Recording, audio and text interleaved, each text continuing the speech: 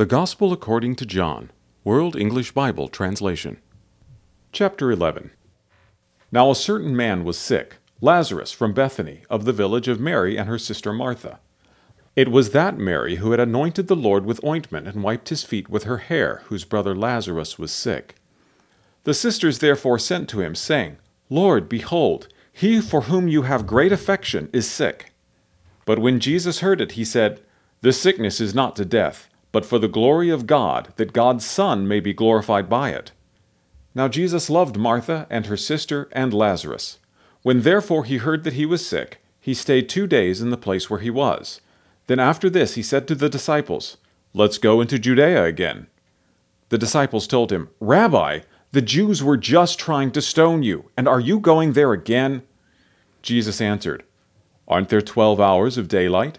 If a man walks in the day, he doesn't stumble, because he sees the light of this world. But if a man walks in the night, he stumbles, because the light isn't in him. He said these things, and after that he said to them, Our friend Lazarus has fallen asleep, but I am going so that I may awake him out of sleep. The disciples therefore said, Lord, if he has fallen asleep, he will recover. Now Jesus had spoken of his death, but they thought he spoke of taking rest in sleep. So Jesus said to them plainly then, Lazarus is dead. I am glad for your sakes that I was not there, so that you may believe. Nevertheless, let's go to him. Thomas therefore, who is called Didymus, said to his fellow disciples, Let's go also, that we may die with him. So when Jesus came, he found that he had been in the tomb 4 days already. Now Bethany was near Jerusalem, about 15 stadia away. Many of the Jews had joined the women around Martha and Mary to console them concerning their brother. Then when Martha heard that Jesus was coming, she went and met him, but Mary stayed in the house. Therefore Martha said to Jesus, Lord, if you had been here, my brother wouldn't have died. Even now I know that whatever you ask of God, God will give to you. Jesus said to her, Your brother will rise again. Martha said to him, I know that he will rise again in the resurrection at the last day. Jesus said to her, I am the resurrection and the life. He who believes in me will still live, even if he dies. Whoever lives and believes in me will never die. Do you believe this? She said to him, Yes, Lord, I have come to believe that you are the Christ, God's Son, he who comes into the world. When she had said this, she went away and called Mary her sister secretly, saying, The teacher is here and is calling you. When she heard this, she arose quickly and went to him. Now Jesus had not yet come into the village, but was in the place where Martha met him. Then the Jews who were with her in the house and were consoling her, when they saw Mary, that she rose up quickly and went out, followed her, saying, She's going to the tomb to weep there. Therefore, when Mary came to where Jesus was and saw him, she fell down at his feet, saying to him, Lord, if you would have been here, my brother wouldn't have died.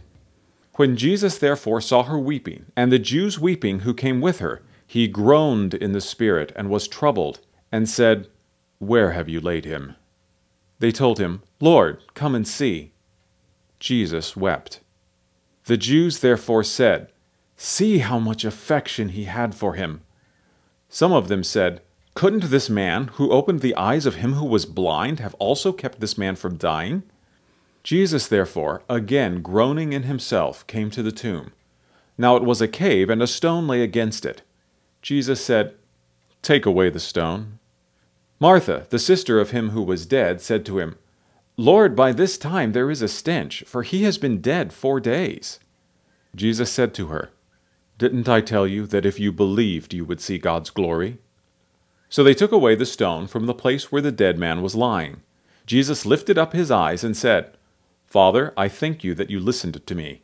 I know that you always listen to me, but because of the multitude that stands around I said this, that they may believe that you sent me.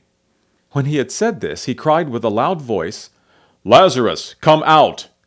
He who was dead came out, bound hand and foot with wrappings, and his face was wrapped around with a cloth. Jesus said to them, Free him, and let him go. Therefore many of the Jews who came to Mary and saw what Jesus did believed in him. But some of them went away to the Pharisees and told them the things which Jesus had done.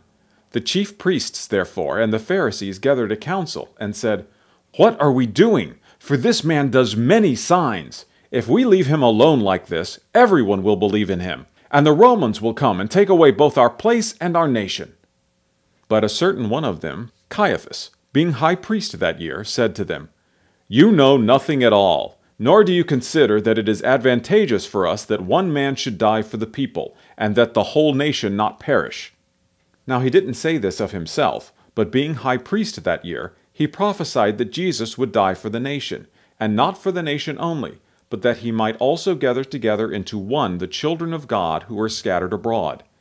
So from that day forward they took counsel that they might put him to death. Jesus therefore walked no more openly among the Jews, but departed from there into the country near the wilderness, to a city called Ephraim. He stayed there with his disciples. Now the Passover of the Jews was at hand. Many went up from the country to Jerusalem before the Passover to purify themselves. Then they sought for Jesus, and spoke one with another as they stood in the temple. "What do you think, that he isn't coming to the feast at all?" Now the chief priests and the Pharisees had commanded that if anyone knew where he was, he should report it, that they might seize him.